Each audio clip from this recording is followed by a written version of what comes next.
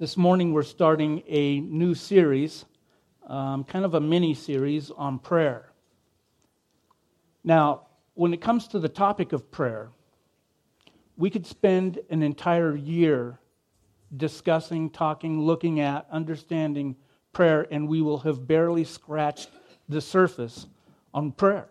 It is a deep, it is immense, it is mystical and spiritual, as it were. But I don't want, to lose you. So we're going to do a mini-series. And as I told the prayer team in my office this morning, a mini-series is anything less than 27 weeks.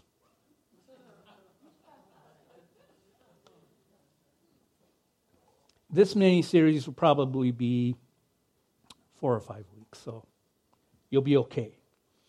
But as a pastor, one of the great privileges that I get to have that I don't know how many of you have had is being with people as they begin their journey with Jesus. I get to talk with them, I get to counsel them, I get to give them direction and guidance, and probably one of the most exciting parts of meeting with new believers is when they step into having a conversation with God for the very first time. Hearing somebody call Jesus by his name and telling Jesus how much they love him for the very first time is one of the most thrilling things I get to hear come out of somebody's mouth. It's absolutely phenomenal. And it is one of those patterns that we want to help people to develop in their life as they start to grow in their relationship with Jesus. But, there are others who, after years of belonging to the community of faith, really don't have much of a prayer life at all. It's kind of weak. It's almost non-existent. And I think that the reason that is mostly due to the fact that many people have the wrong idea about what prayer is.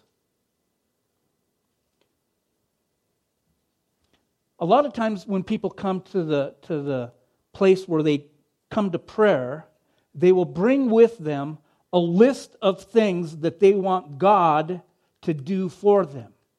They come in and they say, "Hey God, it's me again. By the way, here are the things I really need from you." And then they kind of go bloop, bloop, bloop, bloop, and they go right through their list. And then at the end of it, they'll say, "In Jesus' name, and by the way, hey, good talk, let's do it again sometime." And they get up and they leave and they walk out of that moment with God. Some of them have this understanding that all you need to do is ask whatever you will, and it will be granted to you. Jesus talked a whole lot about seeking, about asking, about knocking. He spent a whole lot of time discussing prayer. He came to the point where he would even told his disciples, "Until now, you have never asked for anything in my name. Ask, and you will receive it." And so there are a lot of ideas that it's just coming and asking and seeking for things and for desires, and for wants, and we've got all this stuff going on, and as long as I ask, as long as I do it in Jesus' name, God is obligated to give it to me. However, Jesus in John chapter 15, he said this, "If you abide in me and my words abide in you, ask whatever you wish, and it will be done for you." Now, I want you to see that first word right there, if. That's the conditional word in what Jesus is saying. Because a lot of times we believe that prayer is unconditional, just like God's love for us is unconditional. But prayer is not unconditional. There are some conditions that God wants us to meet in order for us to receive from Him. This is one of them. If you abide in my words. In other words, Jesus is saying, I've given you all the instruction you need for life. So step into it, immerse yourself into it, learn what it has to say to you, continue to let my word soak into your life, and then as you come, you're going to know how. Why did Jesus ask us to abide in His Word? Because when we abide in His Word, then we find out what His will is. And when we know what His will is, then we're going to pray according to God's will.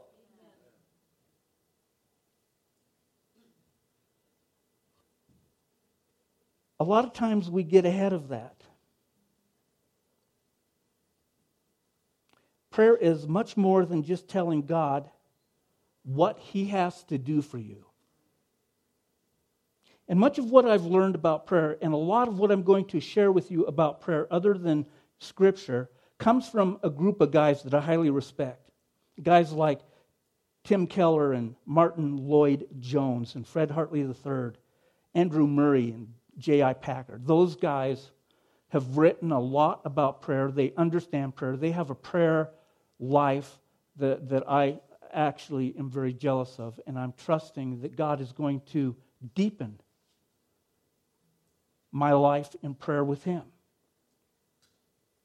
And so I want you just to know that as we go through this, these are the guys that I may not directly quote them all the time, but understand that it comes from these guys. Matter of fact, Tim Keller says this: prayer is the only entryway into genuine self-knowledge.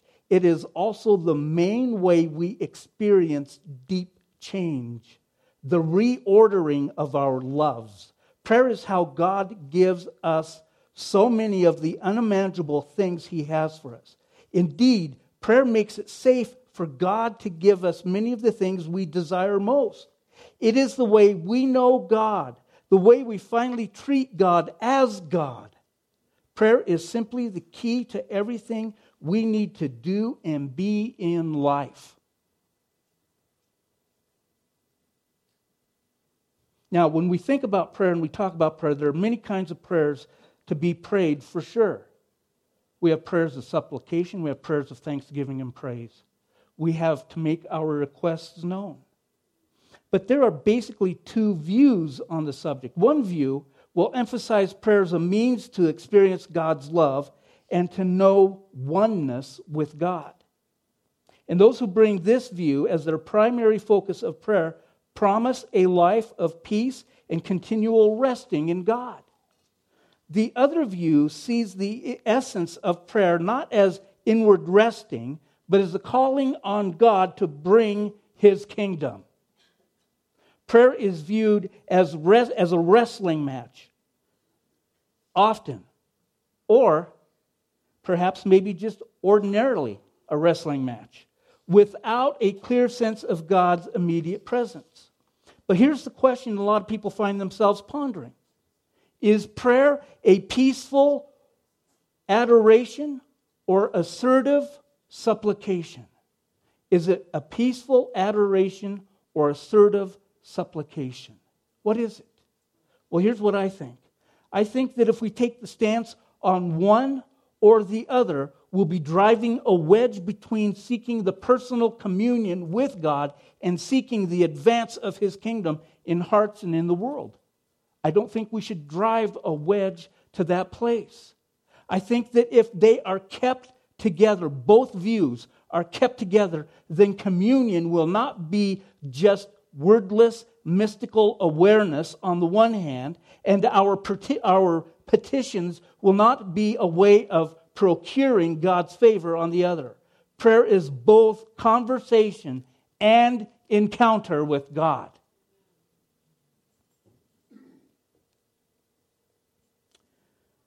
There is an awe that we need to know of praising the glory, the intimacy of finding His grace, the struggle of asking His help, all of which will lead us to know the spiritual reality of His presence in our life. J.I. Packer sums it up best in the title of one of his books on prayer. He says, prayer is finding our way through duty to delight. From duty to delight.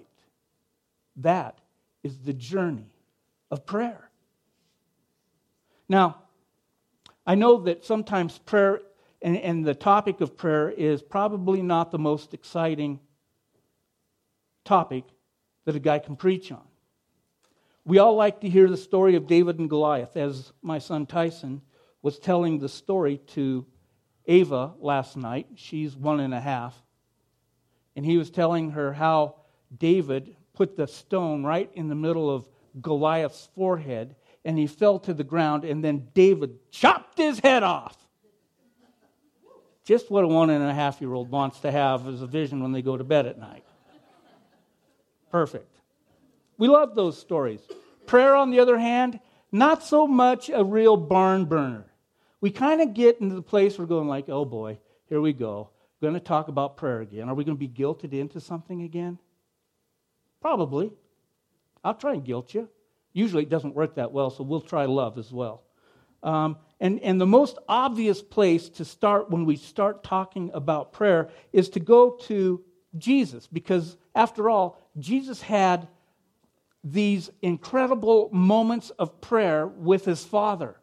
I mean, we record the times when Jesus went alone by himself to pray, when he went into the garden to pray, when he went to the usual place to pray, when he pulled away from the crowd so that he could be refreshed in prayer. We hear all those times where Jesus went off to pray, but we don't know what he prayed at those times. We do, however, know some of the prayers, like John chapter 17. It's called Jesus' high priestly prayer. If you've never read that, read that, because it is going to absolutely bring great encouragement to your heart. We also know that Jesus, one of the requests, the thing that we really pick up about the disciples is they asked Jesus for one thing. They asked him for one thing. Lord, teach us to pray. They didn't say, Lord, teach us how to put together good theology. Teach us how to be missionaries. Teach us how to use the gifts. They just said, teach us to pray. So, that would be the obvious place we want to start, is what Jesus did. Okay, I don't do the obvious very often or very well, so we're going to go somewhere else this morning. We're going to start with Paul in Ephesians 1.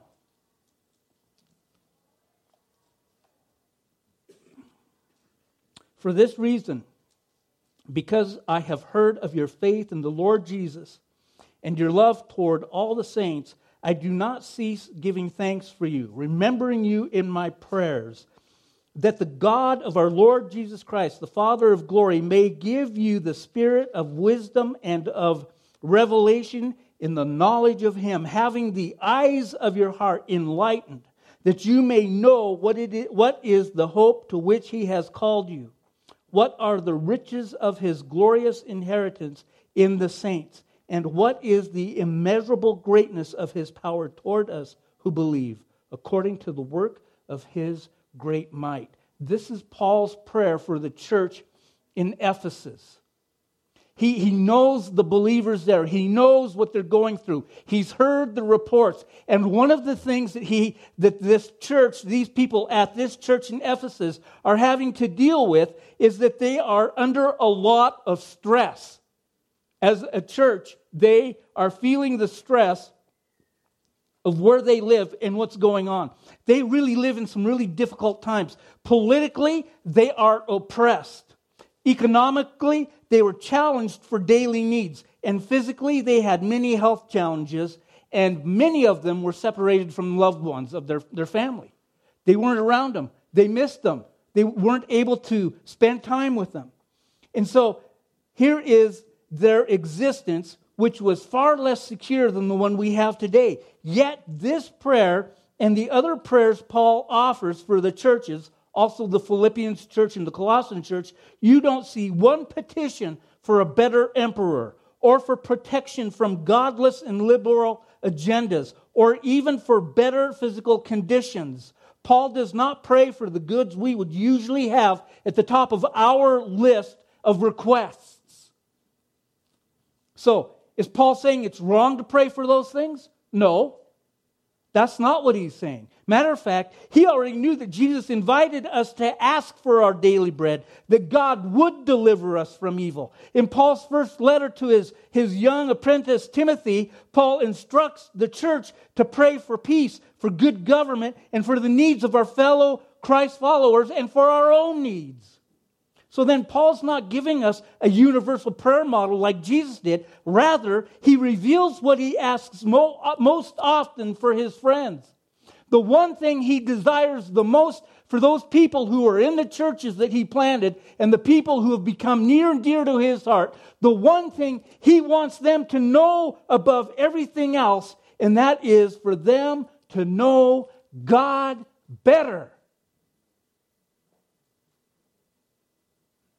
To know God better. Of all the things he wants them to know, it's this: know God better. That's the primary focus of prayer. That's what he's saying to them. You need, through your prayer, you will know God better. As you spend time in prayer, you will know God better. But it's the same thing about being in God's Word. As we are in God's Word, we know God better. That's the primary purpose of worship, to know God better. And that is the primary purpose of gathering together like we are right now, and we fellowship and we worship together and we just rub shoulders with each other. The whole purpose is to know God better. It's not for you. It's not to make you feel good about yourself. If you came to church this morning to make you need to feel better about who you are, you're just kind of feeling down a little bit and you need a little pep talk, that's great. Come and see Courtney. She'll give you a hug. She'll tell you how great you are. She'll love on you and send you on your way. Or you could go see her at her office. She'd do the same thing there. But if you're coming to church, you want to get to know God better. That's why we come. That's the reason we sing those songs we just got done singing, is we're reminding each other about the wonders and glories of Jesus so that we get to know him better.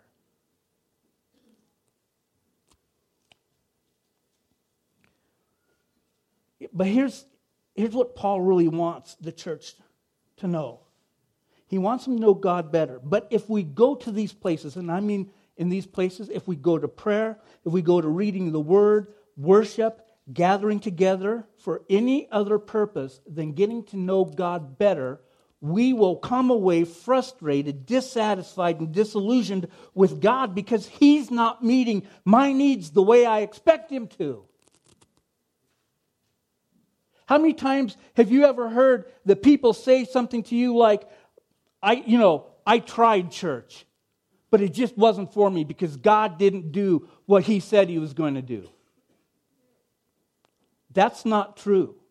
God always does what he says he's going to do. The problem is God didn't do what you told God to do. And by the way, you're a hunk of clay. You're a piece of pot. You're a broken, cracked pot. And he's the potter. He's the master. He's the one that formed it. And who are you as a piece of clay to tell the master what he's supposed to do with you?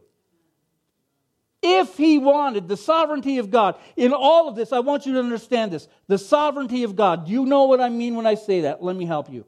When I say the sovereignty of God, it means God has absolute right to do whatever he wants to because he's God. If he can't do whatever he wants to, then he's not God.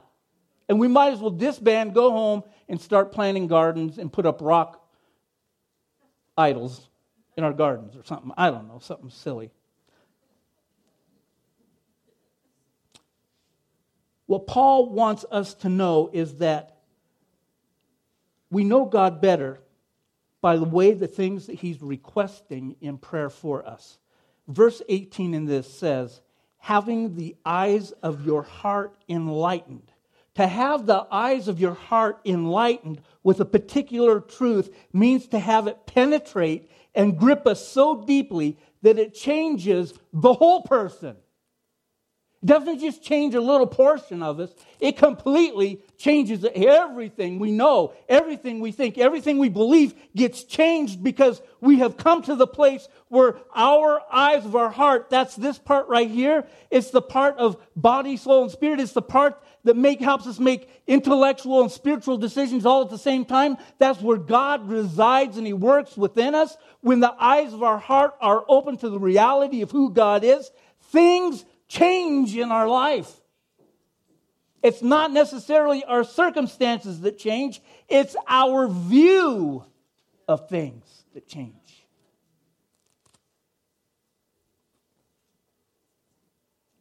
The way that this works itself out for us is when our heart's eyes are enlightened to the truth, we not only understand it cognitively, but emotionally we find God's holiness wondrous and beautiful. Voluntarily, we avoid attitudes and behavior that would displease or dishonor Him. Out of this passage, there's three other things I want to draw your attention to. The first one is, the Father of glory may give you the spirit of wisdom and of revelation in the knowledge of Him.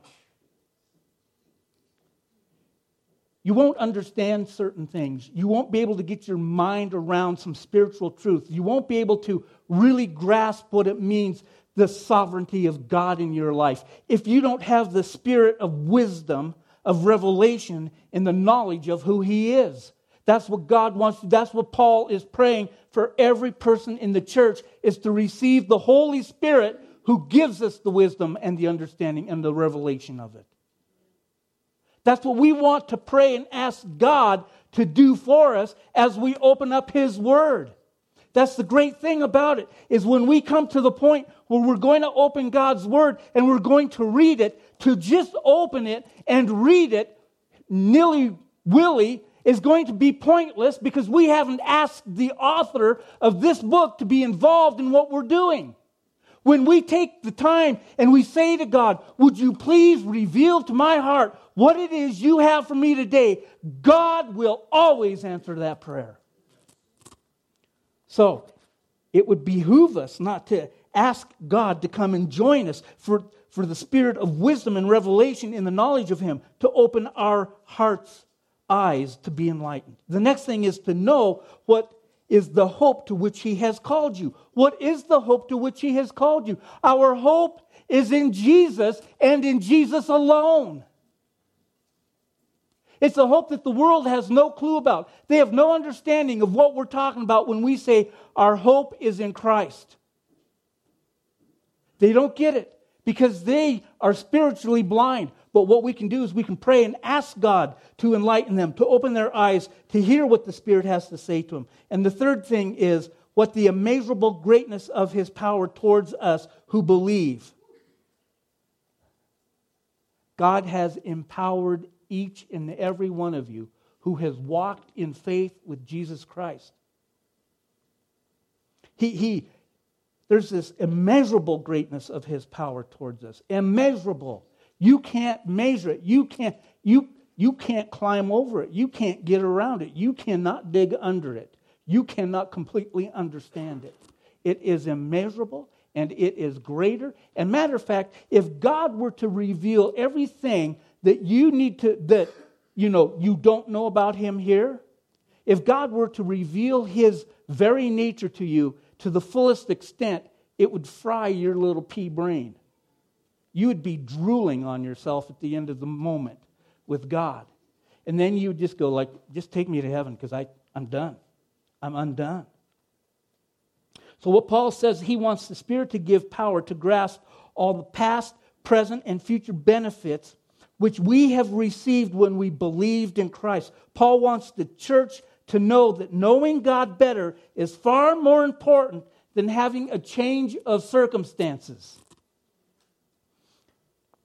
We are more prone to ask God to change our circumstances than we are to ask God to reveal His greatness in the circumstances. We have become too accustomed and we've become too afraid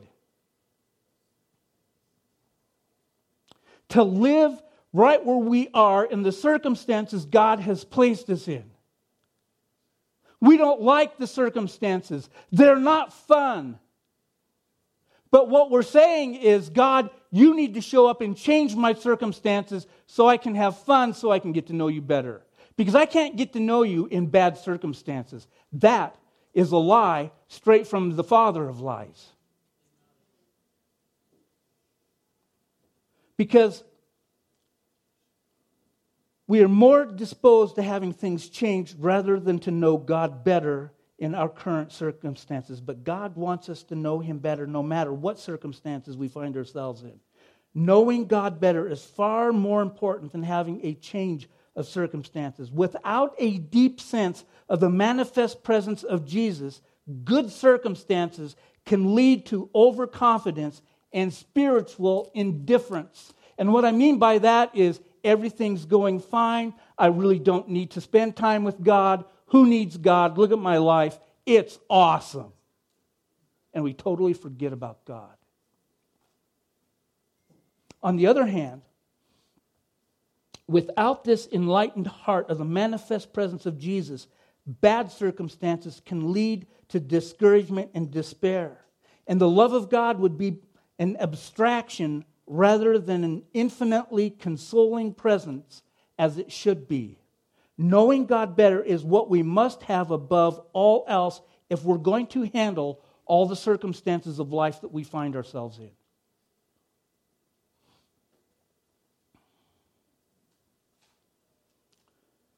When I was first married, we had children.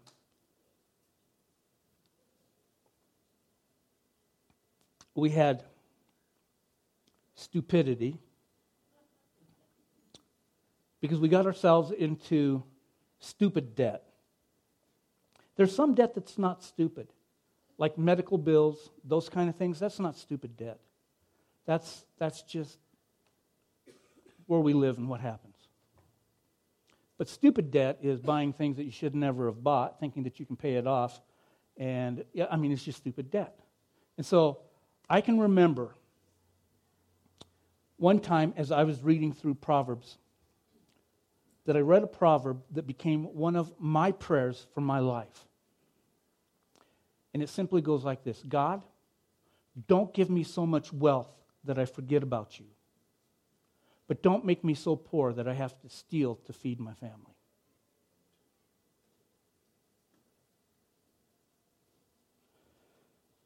I'd like to try wealth once in a while, though.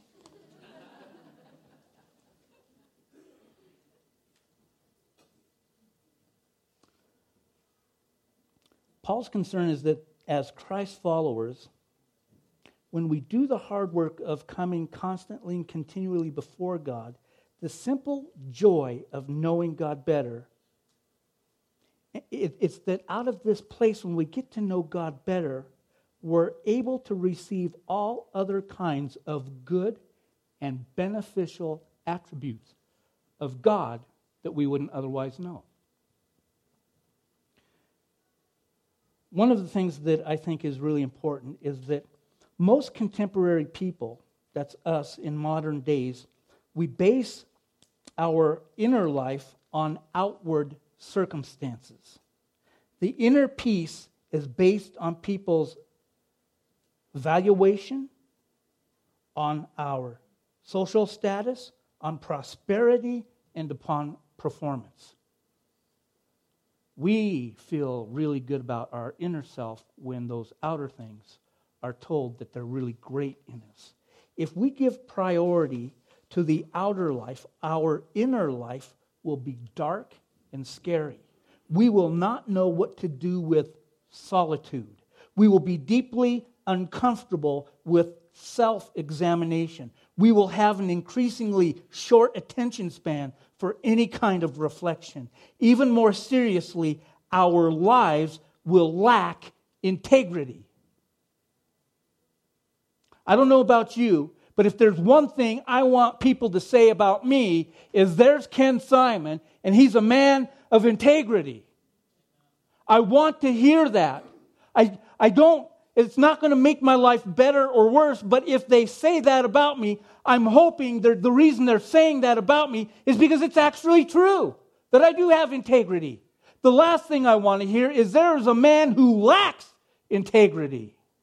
And I'm talking about spiritual integrity. And so how do we know?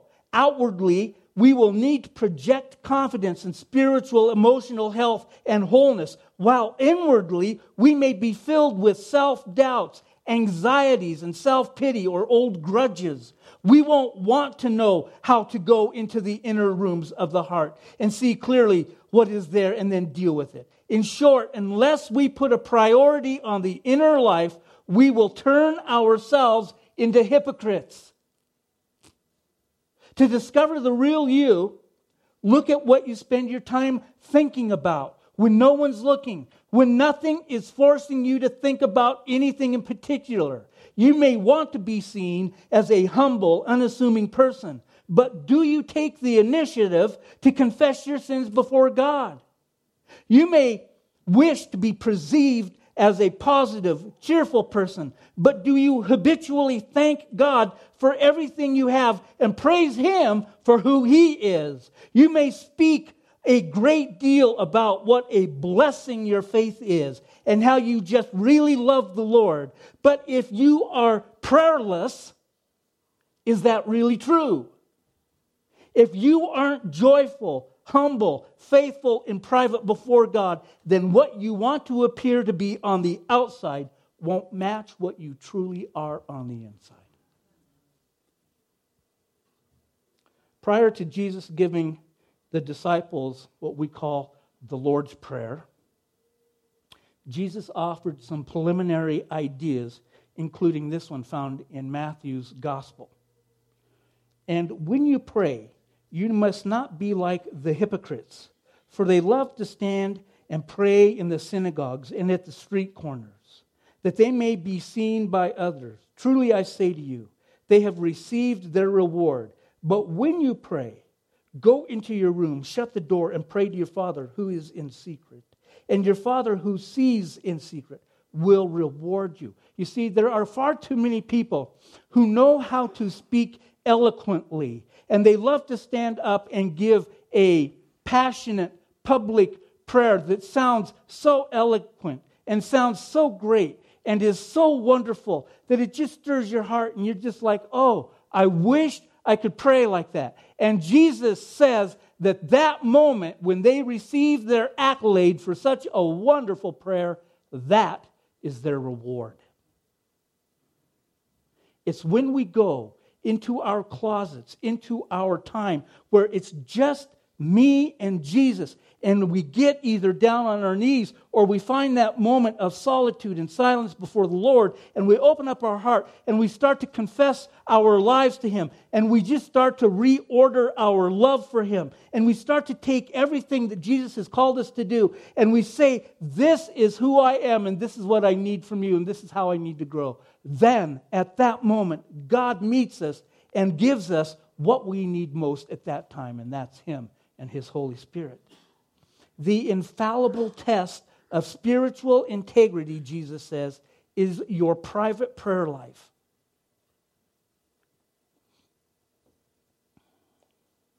Giving priority to the inner life doesn't mean an individualistic life. When we talk about a private prayer life, it doesn't mean that you remove yourself from the community of faith. What it means is that when you spend time over here with Jesus, then you immerse yourself into the community of faith. People know that you have been with Jesus.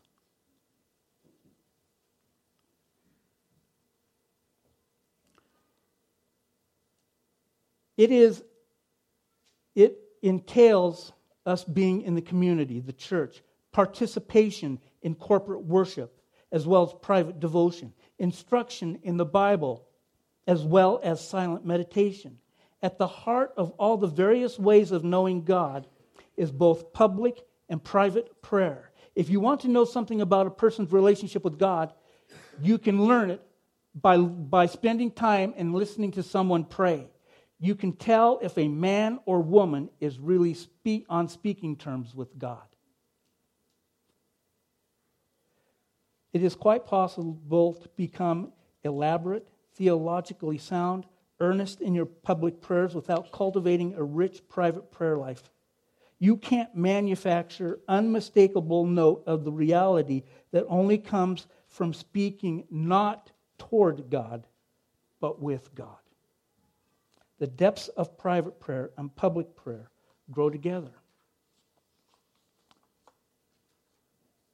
My heart's cry for you is the thing that Paul said to Timothy when he wrote the first letter to him, where he said this, I desire then that every place, the men and women, should pray, lifting up holy hands without anger or quarreling.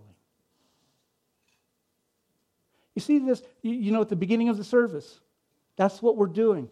We're lifting up holy hands, and we're asking God to come and to teach us and to show us, to help us learn, to be empowered to obey the word that God has given to us. That's why we lift up our hands. We want to receive. We want to make it an act of submission to Him. And so today, some of you are maybe making excuses in your mind why you don't pray. I don't have enough time.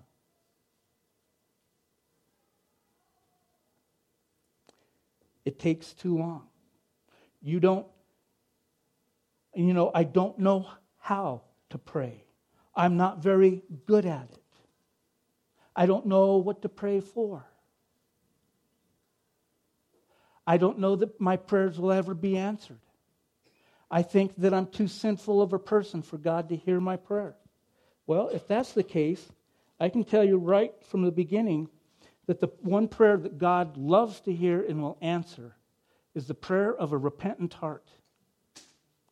Father, forgive me, for I have sinned against you. You want to read a really good prayer if you're struggling with knowing how to confess your sin? Well, there's this really great one, and this is free. It's not in my notes. So you guys, this is a free one right here, okay? And I just want to encourage you to go into Psalms, because Psalms chock full of amazing prayers. Psalm 51. Listen to this. I'm just going to read you the first two verses of Psalm 51.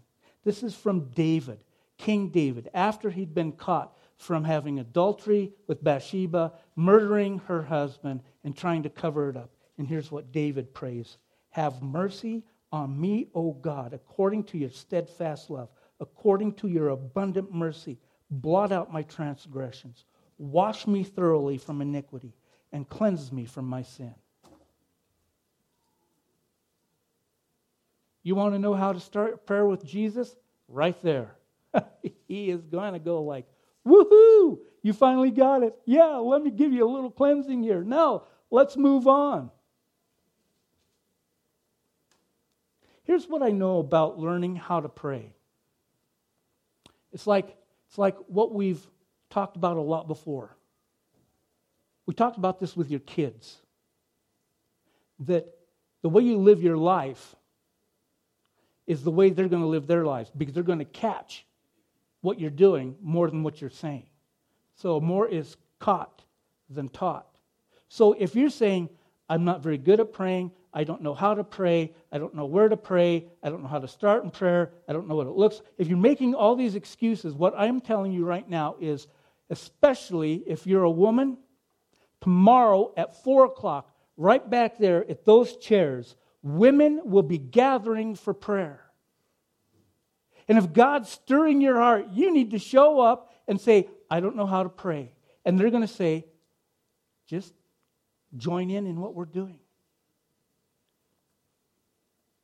The best way, I believe, for a person to learn how to pray, besides with others, is in your own prayer life. A lot of times what we want to do is we want to get into our prayer closet and we want to pray in our minds. We talk to God in our mind. And that's fine. That's great. But I think there is something to be said when you use the words out loud. When you pray out loud, even by yourself. Back when I was a youth pastor, the town I lived in, we had 7 high schools in that town. I had students in each one of those high schools. And so I would go up on the hill that overlooked the valley. And from where I would go up there to pray, I could see each one of the campuses. All 7 campuses, I could see all 7 of them. And so I would start, and I'd start praying for the kids out in Sahali and the kids at the Christian school. And I would kids at Kamloops Central High. And I would just go through and I would start praying for them. And I would be standing on this rock out overlooking the river and all the rest. I mean, it was magnificent. And I'd stand up there and I'm praying out loud and I'm talking and I've got my hands and I got pretty animated with it. And all of a sudden you hear people laughing and you turn and there's a group of hikers hiking by and they're going like, "Who do you think you are, Moses?" No. Maybe I'm Elijah, and you tease the bald-headed prophet, and a bear will come out and eat you. Go ahead, try it. I'm just telling you that the significance of praying out loud, using your voice, even when you're by yourself, is phenomenal. Don't neglect the gift of private prayer out loud. Come and join on Monday, women. If you're going like, "I can't do Monday," listen, Tuesday at noon, we call it the river, because you can jump in, jump out. You can come for as long as you have. We go from noon to 1. And right now, it's me and Dick and Mary, and we're always looking for God to bring someone else that goes like, "Hey, we're going to pray with you today," and we would probably do a little jig, right, Mary? A little dance? Now, here's what I want you to know, is that over the next number of weeks, as I continue to talk about prayer, you're going to hear me inviting you to come and join us for prayer. Monday, Tuesday. Monday, Tuesday. I'm going to keep doing it. I'm just going to keep inviting you. And then there's going to be a point when I'm going to say, on a certain Saturday night, and I'm not telling you when it is, but on a certain Saturday night, I'm going to ask for a bunch of you to come. And we're going to come right here to this building. And we're going to just kind of place ourselves around in the building, not necessarily sitting next to each other or standing. And we're going to place around, and then we're going to spend some time in prayer. That could be 15 or 20 minutes. It might go to 45 minutes. It might blow our mind, and God might show up, and we might go an hour and a half. I don't know what it's going to look like. But I know that God is calling us to prayer, because here's what happens when we start to pray. When we get serious about prayer and we decide we're going to be a church of prayer and not a church who prays. Because a church who prays is just like every other church. But a church of prayer is the church that sees God's hand moving in the hearts and lives of men and women in this church and in this community. And people get saved. Their lives are transformed, and we're doing what God's called us to do. But it only happens because people have made the effort to come and give up some of their time for God to work through them as they pray. I'm going to give you that time. I don't know when it is yet. But here's what I want you to take away with you today. Number one, I'm going to give you one thing I don't want you to do, and then I'm going to give you one thing I want you to do. Number one, do not pray for your circumstances to change. Don't ask God to come and change your circumstances. Don't do that. Do this. Ask God to reveal Himself so you know Him better in the circumstances you're in right now. Ask God to reveal Himself to you so you know Him better in your circumstances right now. Amen?